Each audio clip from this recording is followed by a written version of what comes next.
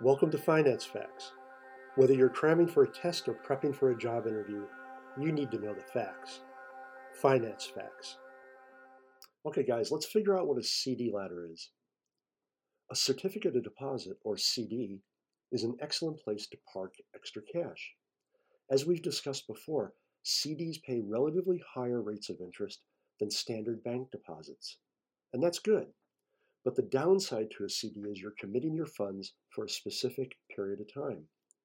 While you can sell a CD before maturity, you have to use secondary markets and they expose you to counterparty risk because you're dealing with another private investor and not an issuing financial institution.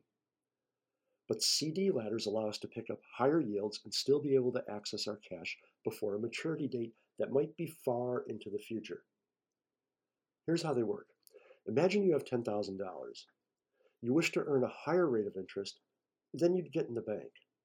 If you purchased a 1-year CD, your $10,000 will be locked up for 12 months.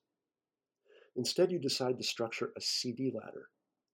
So you purchase two $5,000 CDs, one that matures in 6 months and another that matures in 1 year or 12 months. At the end of 6 months, your first CD will mature, so you take the funds and purchase a 1-year CD.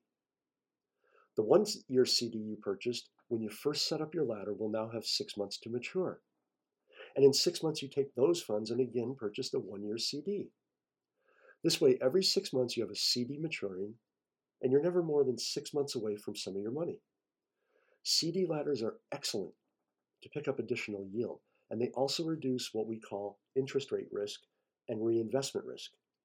If you don't know about these risks, check out our episode where they're explained.